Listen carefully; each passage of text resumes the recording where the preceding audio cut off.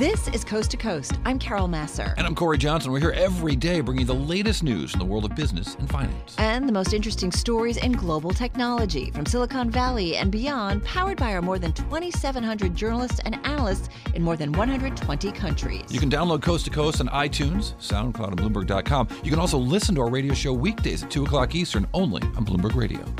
Kids, I don't know what's wrong with these kids today.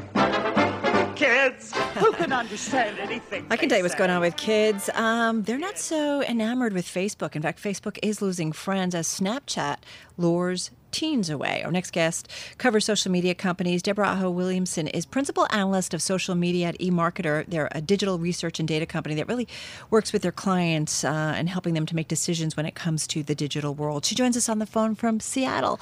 Deborah, nice to be talking with you. So we've got this story out on the Bloomberg. Our reporters talking about Facebook losing to Snapchat. Tell us what's going on in terms of the demographic changes, continuous demographic changes at Facebook. Yeah, hi, and thank you so much for having me. So the top line on the story is that we are forecasting Facebook to lose 2 million people in the U.S. this year under age 25. And the usage declines are actually happening faster in the 12 to 17 group, that teen age group, than we previously forecast. And on top of that, for the first time, we're also forecasting declines in the 18 to 24 age group and also in 0 to 11, which even though Facebook doesn't allow people that young technically to use Facebook, we all know that some of them do. So it all adds up to a drop for Facebook and potential increases for companies like Snapchat. Deborah, are they moving to, first of all, hello. I hope you're well, and everybody. Hi. Carol, you don't know this. Deborah and I used to work together many years ago at the Industry Standard magazine. Nice. A great loss when she left the world of editing and started doing great analysis. But is this, it seemed to me that one of the approaches that Facebook saw to people of a certain age not wanting to use Facebook was to acquire Instagram and to grow Messenger and to grow WhatsApp. Are they moving to other platforms? Are they avoiding social media? We should be so lucky. Are they going to Musical.ly? What's happening? You know what? Those are excellent questions, Corey. And you know what? You're right. They are still staying heavily in social media. We're certainly not forecasting any decline in that teen or young adult age group and their usage of social media. In some respects, they are going to Snapchat. They're also going to Instagram. And that is exactly part of Facebook's strategy, as you allude to. Facebook made a super smart acquisition when it bought Instagram a few years ago for, I believe it was $1 billion. I mean, you think back on that and you go, wow, that was a really smart acquisition. But they also own Messenger and WhatsApp, and all of those properties also are growing, continuing to remain strong with the young adult age group. So really, this is a smart move on Facebook's part to broaden into a multi-app platform. And to be fair, Deborah, I mean, Facebook still has, 169, almost 170 million users in the U.S. alone and millions more outside the United States. Absolutely. And the trend that we might be seeing happening here in the U.S. with younger users leaving may not necessarily be duplicated outside the U.S., and you're absolutely right. 170 million users this year, according to our forecast, in the U.S., but many, many more outside the U.S., and that is actually where Facebook is also growing more strongly overall. Talk to me about your methodology. How do you glean this stuff? Because Facebook doesn't tell us this kind of information at all. They don't even break down how many people are on Instagram versus how many are on Facebook and how many overlap. Yeah, absolutely. So we use a multi-pronged methodology where we look at third-party survey data. So surveys conducted by other companies where they ask people, do you use Facebook? Do you use Snapchat? How often do you use these properties? And how old are you? We gather multiple data points regarding that, and then we match that up with publicly released data from Facebook, both in their earnings report as well as the data that's available in their advertising tool. And then we layer on top of that, trends and changes in the population in the United States. So it's a combination of things, and combined together, that yields the numbers that we put out. And I'll tell you that this is actually not the first time that we're forecasting declines in the 12 to 17 group, but it is the first time that we're reporting multiple, declines across the 18 to 24 and 0 to 11 group. So this all seems to be happening much faster than we thought it was going to. So is this a story that says, hey, Facebook, your numbers can change and you could be losing that, younger demographic that you're going to need for future growth going forward? Or, a reminder, too, at the same time that Facebook is kind of nimble, right? And they figure out new products to make sure that they're kind of tapping into different demographics in terms of users. You're right. I think it's some of both. I think the most logical thing that you can point to is Facebook's embrace of stories. I remember on the quarterly earnings call just a couple of weeks ago, Mark Zuckerberg talked about how stories was a platform or an idea that was going to be potentially even stronger than a news feed as a way of delivering content. And I thought that was really telling because we've seen stories, which are these 24-hour, in case people don't know, these are these 24-hour media compilations that people can put together where you can upload photos and images and information about where you are and what you're doing, and then after 24 hours it disappears. It's basically what made Snapchat so popular. Facebook's embraced that with Instagram and with Messenger, and it even offers the stories format on Facebook itself, although I'm not sure how widely it's used there. These are the kinds of things that I think Facebook is doing. They're noticing this is how young people are engaging. Right. I'm not sure if this is what's going to happen on Facebook, maybe more so on Instagram. Are we starting to see in social media, I grew up and I was like a General Motors family, and you start with, what is it? You start with a Chevy and then you move up to a Buick and then you move up to a Cadillac kind of thing. Are we seeing any of that kind of in social media? What's the Cadillac of social media? That's what I want to know. I don't know, but you know what I'm saying? Kind of targeting different audiences. Yeah. Well, it is. Again, getting back to Facebook's multi-app strategy, that really is a strong point in Facebook's favor. Certainly, I don't think they're losing users and the young users in that Instagram platform, for example. WhatsApp is extremely popular outside the U.S. Messenger also popular both inside and outside the U.S. So I don't know that you're necessarily seeing that's a really great analogy of moving up the food chain in terms of automobiles, but you're certainly seeing maybe a cross pollination of people who maybe are using Instagram, and then maybe when they get older, they might have to use Facebook. I know my daughters who are in high school, both of them joined Facebook and Yeah. Deborah Hall Williamson from eMarketer. Great stuff, great research. Glad to have you on as always. This is Bloomberg. American history and practical math. You study them hard and hoping to pass. Matt Klausbach joined us right now, the CEO of Quizlet. If you don't know Quizlet, well, you don't know a lot. And those who do know Quizlet know a lot more because it's helping students study through creating some really clever quizzes. Matt, talk to me about this business and how big it is. Thank you very much. So we are the largest online learning platform in the U.S. We're the most popular. We see more than over 1 in 2 high school students and 1 in 3 college students in the U.S. using us every month to help them practice and master whatever it is they're trying to learn. Tell us a little bit more about the program, because for those who might not have kids, Corey and I are very familiar because of our daughters, but tell us a little bit about how it works and some of the different options that teachers can use it for, students can use it for. Absolutely. So Quizlet is an open platform, and so you can use it to study for really anything you're trying to learn. It started out many years ago as online flashcards. So you would come and create your study content, your terms and your definitions or your questions and your answers. And then what Quizlet does is it generates quizzes and different types of questions, learning activities, even games, match games and timed games to help you practice and master that information. And so, teachers will use it for everything from, vocabulary or foreign language learning to biology, science, algebra, et cetera. And we see it used at really every part of the learning cycle for introducing new material, for studying before a test, for getting that certification. And it's not just high school and college students, but we see, doctors passing the board, lawyers, people passing the bar for their law exam, getting their Series 7 investing license, really anything. And yet, As we see that happening, I mean, it seems like you're gathering a lot of data at the same time. You're actually learning, what answers work, what answers don't, what kinds of things people are trying to learn. That's absolutely right. We have such scale. We now see over 30 million people studying on Quizlet each and every month, and that number's growing by leaps and bounds.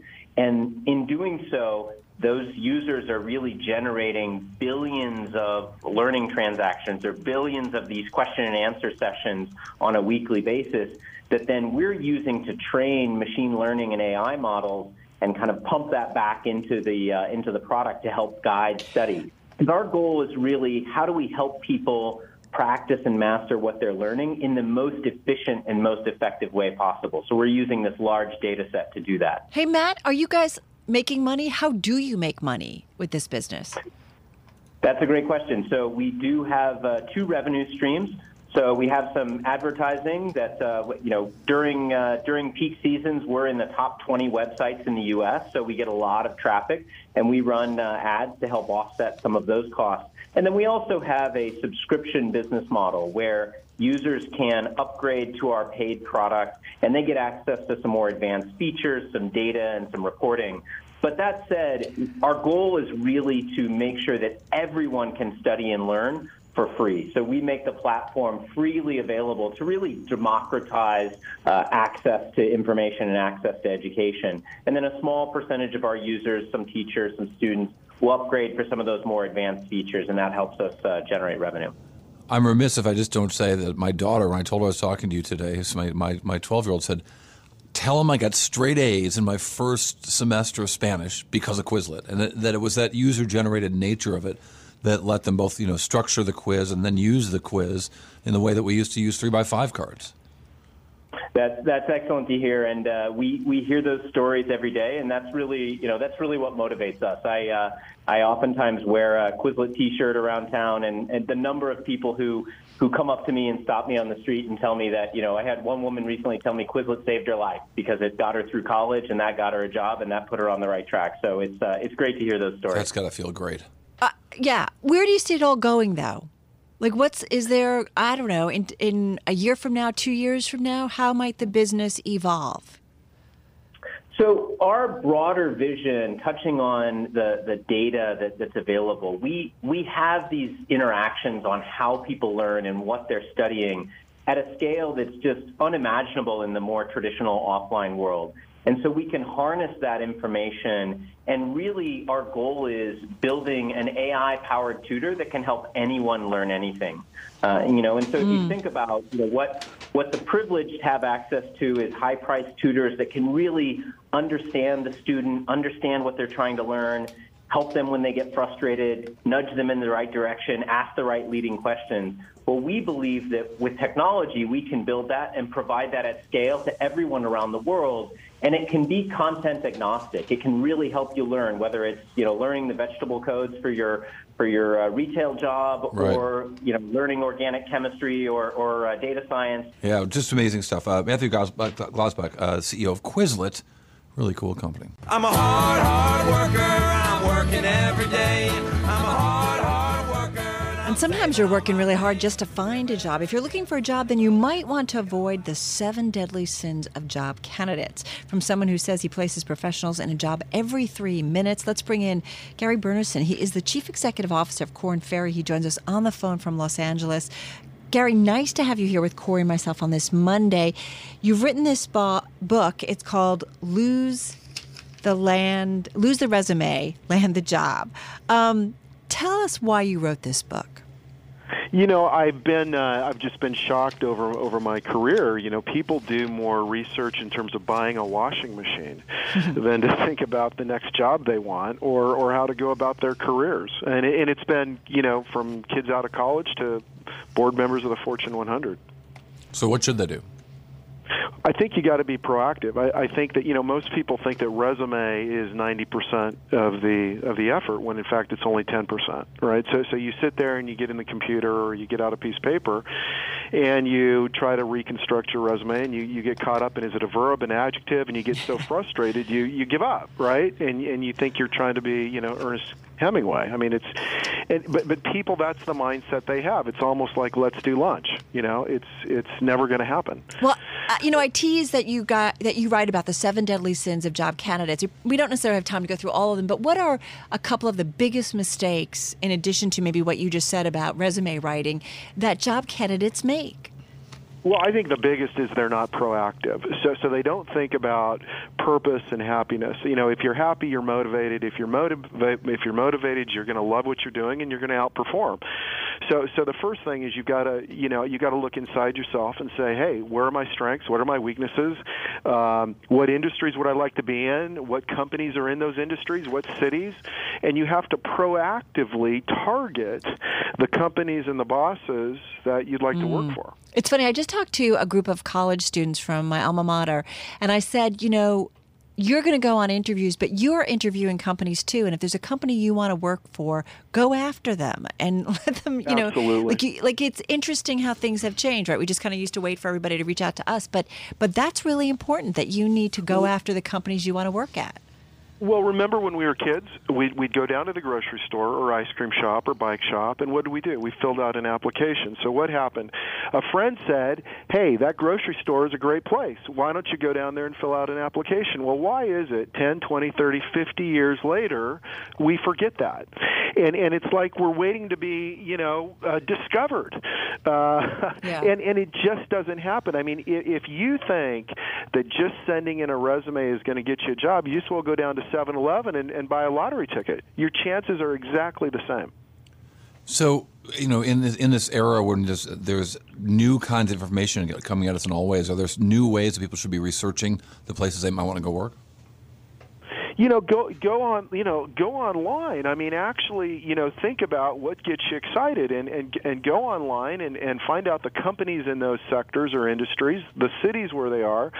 Go on their website. Go to LinkedIn. There are today. It should be easier than ever to do that kind of research. And you've got a network. I mean, it's a contact sport.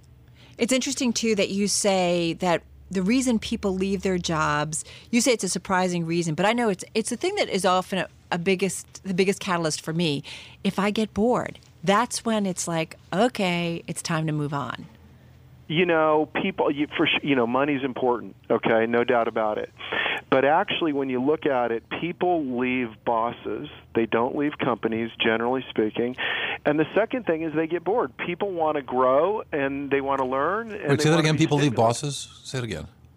I believe that people leave bosses, not companies. I mean, how many times have you hated your boss? How many times has your Never. Because you're waiting for your big bonus. But how many times has your boss said to you, hey, Corey, hey, Carol, man, that was incredible. You really made my life different today. Anthony says it to me daily. Yeah. Yes, he does. Yes, he does. Come on, that's not true. And what we found at Korn Ferry is the number one predictor of executive success is curiosity, is learning agility. And guess where you learn? You don't. It's 70-20-10. 10% is the textbook. You don't learn in the classroom. You learn from your boss, your mentors, and from the assignments you're doing. Gary, you guys at Korn Ferry, too, you often are working with individuals that have a bunch of experience, and you're often dealing with higher level positions. What's the environment right now, though, for those individuals who maybe got caught in the financial crisis? They're older, maybe they're over the age of 50, great skills. I hear stories that people say they're in demand, that they're wanted because they're wanted for that experience, and yet they're still having a tough time finding jobs. Does the job market still skew younger?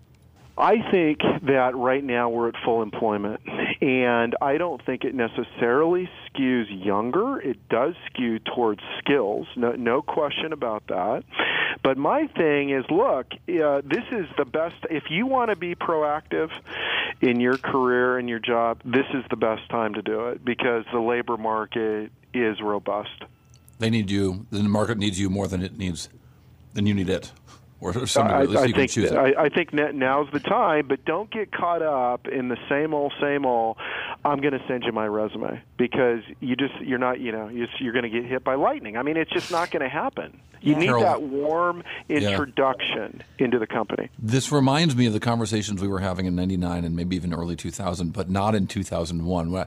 We had a guest on who was an editor with me at the Industry Standard magazine, and I was writing a cover story for the Industry Standard magazine. We'd hired Scott Adams, the Dilbert guy, and he did an illustration of the Dilbert character sitting at a desk looking up in the sky at a noose coming down. And the story I was writing for the cover of the magazine was Why Work Stinks Again. The magazine went out of business before we could finish the article, so the cover was all set, but there are jobs that became a lot more scarce after that. But right now, these are gravy days. Great stuff, Gary. Gary Berman, CEO of Korn Ferry. The book is called Lose the Resume, Land the Job.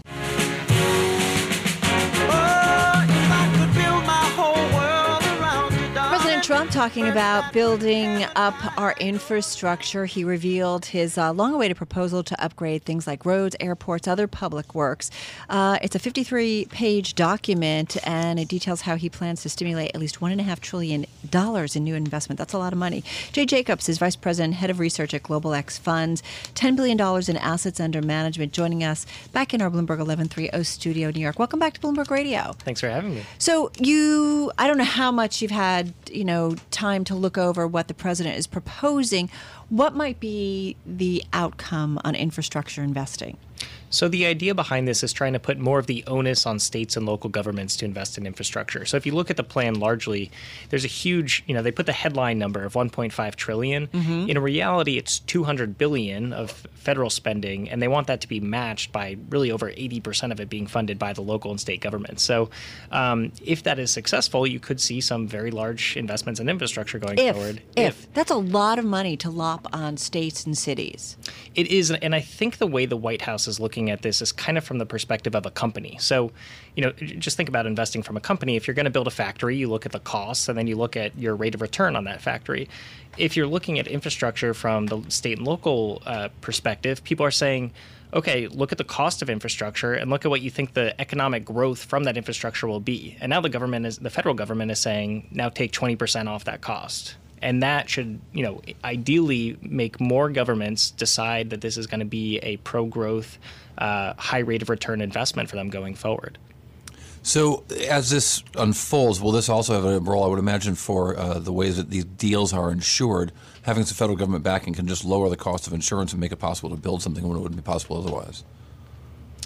So I think that's part of it is, are more state and local governments going to accept projects that they wouldn't have accepted in the past? And I think the problem is a lot of people are looking at this infrastructure as, we have such bad infrastructure around the country. We need the federal government to just spend tons and tons of money to just, build tunnels in New York, to build bridges in California.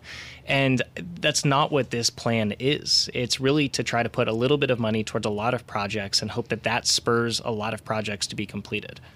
But when you look at it realistically, as somebody who has to invest in infrastructure, investing in companies that will be impacted by infrastructure spending, you say, not exactly what we would say would be bullish for the infrastructure sector. No, I do think it's bullish. I mean, certainly it's better than nothing, right? This is money that was not available previously that could be made available. I think time will tell to see if this really spurs the $1.5 trillion in infrastructure spending that the Trump administration hopes it does. And, I think that's probably a pretty bullish expectation, but we'll find out. Jay, what historically, this is your area, this is what you guys do. What historically has been the best bump to infrastructure spending? Well, this might sound a little cynical. What's been good for infrastructure spending is sometimes economic downturns, because what ends up happening is this is very counter-cyclical, and you see governments say, we're going to spend a lot of money and pump it into the economy, and that tends to be in downturns. Now that we're in kind of this pro-growth economic cycle, it's a little bit odd to see infrastructure spending right now, so this is a little bit unprecedented, I would say. What is the role of privately owned toll roads, bridges, those kinds of things that were part of some of the early discussions that came out of President Trump, where they had a notion that private companies would come in, they'd get matched with public funds, but then they would end up owning the asset? So that was probably kind of a bigger part of the plan originally than it is now. It's a little bit subdued in the plan.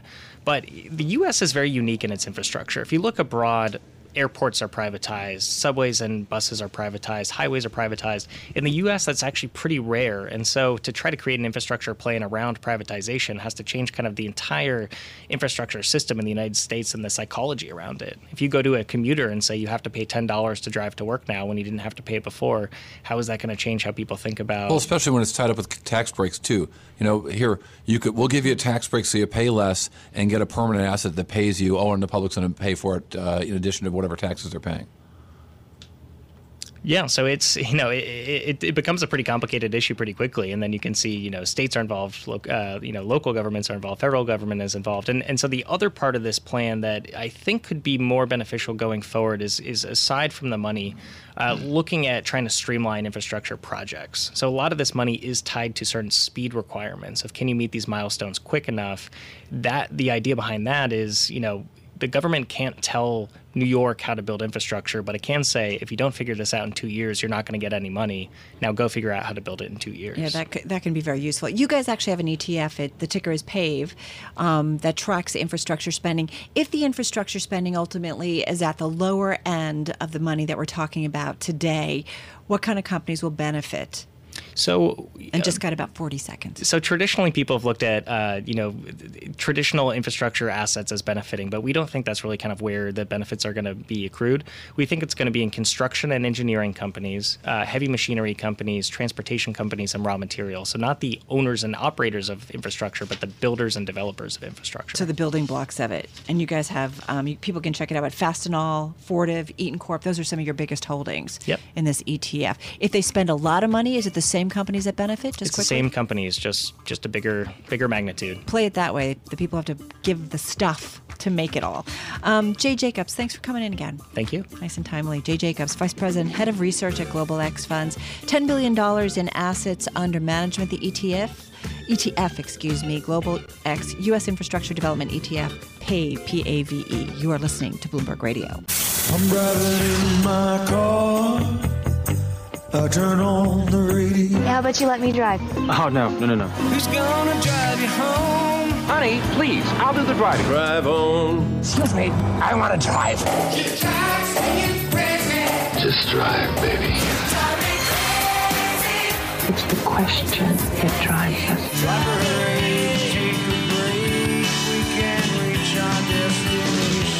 This is the Drive to the Close. That funky music will drive us till the dawn. On Bloomberg Radio. The drive to the close lately has been like me driving off the blue tees, a wicked slice to the right or to the left or anywhere I want the ball to go. Alan Zafran with First Republic, managing director of their First Republic Investment. These closes, these last hour of trading, these last 3 or 4 days, have been dramatically awry. Corey, they certainly have. I can't tell you which way it's going to go. I mean, I think we've covered over 20,000 Dow points just in the last couple of weeks to count the up and the Feels down like every day. It's crazy. Yeah, unbelievable. So how do you deal with this? Focus on the long term. Don't get caught day trading, and don't find yourself in a leveraged volatility ETN that's subject to getting closed out and you get nothing back. Stick with the long-term plan, and frankly, if you're still buying into the theory that the economy is fine both in the U.S. and globally, this is an opportunity. You know, our industry is the only industry I can think of when things get more expensive, people want to buy, and when things get cheaper, everybody wants to run for the hills. It makes no sense. You should be taking advantage as prices fall, selectively adding to your stock exposure if indeed it's not in alignment with your long-term goal. But stick with your long-term goal. But if things are down, don't look at the headlines. You should be buying. So, okay, fair enough, right? Long-term strategy. But what do you think will be happening with the economy and the backdrop for corporate profits over the next, let's say, 1 to 2 years? Well, I think corporate profits are set to grow. And the reason I believe so is both in the U.S. and overseas, economies on the margin are improving. What we're seeing is economic activity is picking up. Wage growth is accelerating a bit, but not excessively. So we're in the perfect world of stronger economies with low to moderate, but not excessive inflation. And in that environment, that's the perfect perfect formula for an owner of a business, which is what you are when you own a stock. My revenues are going to grow. but my costs, my wages, and my input prices are not going up at the speed of my revenues. So I'm actually making profits that I can either pass on to myself in the form of a dividend or I can reinvest in my business. This is the good times. They are right now. They have not yet ended. Do healthcare costs they certainly put a damper on that, but they put that in jeopardy? Oh, it certainly does. Healthcare costs are unfortunately out of control, and that gets to the whole question as to whether or not we're even calculating inflation properly. The government would like to tell you it's exceptionally low, partly because its annual cost increases of Social Security payments are tied to an index that they keep artificially low. If you have kids or if you have elderly people or yourself are injured and you go into a hospital, you know those inflation's running much higher. As it relates to businesses, healthcare is probably right behind labor as its second highest costs. Having said that, businesses have been able over time to build in for those cost increases, and given where we're starting from, buying stocks is a forward-looking process.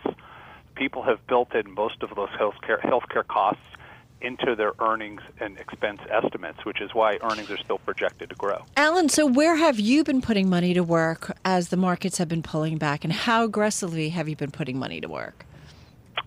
Not aggressively, but moderately. I think a wonderful technique is if indeed you don't have complete equity exposure where you'd like it or you've been sitting on the sidelines, is what I've been doing is putting good until canceled limit orders at prices below the market, either for individual stocks or sectors through ETFs, or simply using index funds. And I think a great way to do it through dollar cost averaging is you pick a point where you're willing to start buying the stock market. Maybe it's 5% or 7% or 10% below its peak.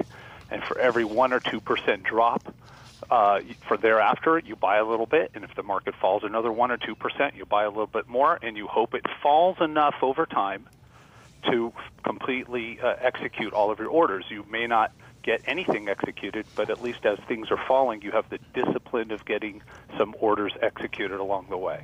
And with that super long-term focus, perhaps you can be in a situation where even if the prices are getting worse, you're buying more, and you're getting more and more shares of whatever you're doing, so it looks a lot better in the end, if indeed the end is up from here. That's right, but again, don't get over your skis. So in my career, the biggest mistakes are owning too much of one thing, not really understanding your true risk tolerance, or doing so on margin, or pretending you can day trade these swings.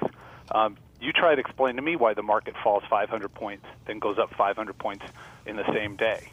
Companies don't change their values that quickly, but the stock prices sure do. I can't tell you why. Well, it's interesting, too. Like, we've talked a lot about, go back to January of 2016, right? We saw a similar pullback at the beginning of the year. Concerns, I think, about Chinese growth and some different things that were going on. And then we moved up from here. I mean, have our market cycles gotten shorter? In other words, well, that's not fair because the bull market has been moving higher for a long time. But I mean, have our maybe correction cycles gotten shorter? Well, you would. I don't know the answer to that, but I can tell you this: the reason this one was so unique, we fell peak to valley on the S&P 500 by just under 12% in only 10 trading sessions. Mm-hmm. Okay, you go back to 1928, 90 years of data. We've seen the market fall by over 5%, 217 times. If you work it out, the average time between these corrections is roughly 64 trading sessions. The average duration of these corrections has been 40 days, 40 trading sessions, and the median has been 23 trading sessions. So no matter how you slice it, we fell that far in 10 sessions. On average, it takes 40 trading sessions. So clearly what happened this time was a combination of events leading to this. What we had was a 14-year high in something called the ISM New Orders Index, which is a measure of economic strength. You had the American Association of Individual Investors Bullish Sentiment Series at its 15-year high. So everyone got very excited. Right. That was on the heels of the tax cuts. Yeah. We hadn't seen a correction in 2 years. Got it. Markets fall, one wage inflation figure comes out, and then we trigger these volatility indices. So you probably had a fundamental statistic. We got to run. Alan Zafran at First Republic Investment Management, right here on Bloomberg. Move around. Motion creates the motion. I feel the earth move under my feet. You move like they do. I've never seen anyone move that fast. Shake. Shake. All right, people, let's move like we've got a purpose. Slide it company's called Movers and Shakers. They cost a little more, but that name cracked me up.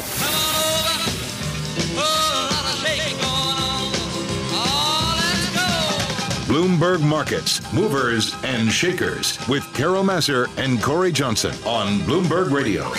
It's time for your Movers and Shakers on this Monday afternoon. I'm Carol Massar along with Corey Johnson. Starting with the S&P 500, most names in the S&P higher today, 427, certainly a more bullish trend to today's trade. 73 names in the S&P 500 lower today, 5 unchanged. Number one gainer in the S&P 500, no surprise, because it was the acquisition of a takeover. Defense contractor General Dynamics, of course, agreeing to buy CSRA for about $6.8 billion or $40.75 a share. General Dynamics doing this to expand and providing information technology services to government agencies and the military. So $40.75 was the takeout price. Shares of CSRA rallying 31%, up almost $10 today. Yeah, to $40.39 a share. So just below the share price for the deal. The price, though, was 32% above CSRA's closing level on February 9th. General Dynamics also, Corey, assuming $2.8 billion of debt in order to get this deal done. But CSRA shareholders, number one gainer in the S&P 500, up 31%. So this stock, you wonder why a hot stock right now is down 1% in a day when the S&P 500 is up 1.4%, the Nasdaq up 1.6%. Why? Are Snap shares down a full percent? Why? The VP of sales quit after less than 2 years of the company. So there's a company sort of trying to execute a big turnaround in advertising. They get a little bit of a stock boost, and Jeff Lucas, the VP of sales, has left the company. That's according to Cheddar, which got confirmation from the company. That's the 7th Snap executive to leave the company since the IPO. And it's just one of those things where you think, well, what were these people there for? And if they're really good at their jobs or they get really high hopes for this business, why leave now when the stock's only back to where it was trading on the first day of its IPO? Or initially began trading around the IPO time. So at least some of the people getting out there, and that's a concern to the markets, and that stock's selling off as a result. Hey, I was checking out shares of Under Armour. Now, they're going to report earnings after the opening bell tomorrow. The stock is the number three biggest gainer in the S&P 500 today. Shares of Under Armour up 5.8% to $13.18 a share. Stock is down about 1% so far this year. We've seen Under Armour tracking a bullish option play before earnings. That's one story I'm noticing on the terminal. But, there have been questions and some increased competition at the company. But nonetheless, we're seeing kind of a bullish move along with the overall market trend today ahead of that earnings report, which comes out tomorrow. So we'll get more from the company tomorrow before the open. Were at the post office much Christmas time? No, I actually didn't. You weren't alone. Data out of the post office shows that U.S. postage spending, monthly data in December, revealed a big deceleration from postage revenue growth in the prior 2 months. So the belief was that strong economy is going to have people buying stuff and shipping stuff, and that would look like that was the case in October and November. But December, a downturn, deceleration at least. And the result was a bad day today as the data came out from Stamps.com. Stamps.com shares were down almost 12% at one day, 11% plus closing the day down 5%. But Stamps.com's got a $3 billion market cap, at least it does today after a decline. Does about $450 million in revenue. But the concern is maybe they didn't have that real strong growth in the fourth quarter that investors were counting on. And as a result, the stock sells off today, closing at $175.53. Just quickly, I want to mention shares of Amazon, because the Seattle Times came out earlier today and said that Amazon is cutting several hundred jobs in Seattle, hundreds more around the world, paring back after several years of aggressive expansion. The cuts mostly affecting Amazon's consumer retail businesses, according to the newspaper. The reduction, though, modest for the second largest U.S.-based corporate employer, which counted 541,900 total employees at the end of the third quarter. So, but, it's not often that you hear this company necessarily cutting back workers. Shares of Amazon up 3.5% today at $1,386.23 a share. Stock is now up almost 19% so far this year. Well, you want real quick here. Lumber liquidators back in the news again after all kinds of trouble. Stock down today again. The stock down quite a bit actually over in recent weeks, but down 9% today. with news that Fidelity's getting out and has ended its position. Fidelity has been a big owner, a big supporter throughout the scandal around that company. But Fidelity's out, and investors saw that and sold the stock off 9%. All right, so the VIX, which gained 68% last week, giving back some of that, down almost 12%. The VIX on this Monday closing at 25.65. This is Bloomberg Radio. All right, Dave, you're up. Hi, my name is Dave. Wilson, where are you? Wilson! Just what do you think you're doing, Dave? We're going for the price on Wilson. Open up the door, it's Dave. Who? Dave. Hey, Mr. Wilson! Wilson joins us right now with his stock of the day. It's Advanced Drainage Systems, Corey. Which I never looked at before. Advanced Drainage Systems, of course it is. There you go. Drain pipes, related products, or if you like the company's description, Water Management Solutions, which I mention only because their ticker is WMS. Sort of fits with that. Advanced Drainage was founded in 1966 and went public in July 2014. Company shares more than doubled within their first year of trading. They've been up and down since then, though they've stayed above their initial price of $16. Advanced Drainage began rallying Thursday after the company put out fiscal third quarter results. Earnings beat analysts' average estimate in the Bloomberg survey for the first time in 4 quarters. They even surpassed the highest projection. Now, Advanced Drainage extended the gain on Friday and rose today as well. Today, at President Donald Trump unveiling his infrastructure spending plan, and presumably the program at least has the potential to help the company's business. Investors looked like certainly took it that way. Advanced Drainage closed with a gain of 6% today, and that brought the stock's 3-day advance to 18.5%. One of those little-known companies, right, Dave? Absolutely. I mean, there are so many of them out there, but we're not talking about, a really tiny company. It's a company after today's trading with a market value of almost $1.5 billion. Yeah, so there you go. And the stock's up about 11% so far this year. Yeah, thanks to the 3-day performance. So absolutely. So Thank making you a very bit much. of a rebound. Good stuff. Dave Wilson, our stocks editor. Thanks for listening to Coast to Coast. You can subscribe to this podcast on iTunes, SoundCloud, or Bloomberg.com. You can also listen to our radio show weekdays at 2 o'clock Eastern, only on Bloomberg Radio. And follow us on Twitter. She's at Carol Masser, and I'm at Corey TV.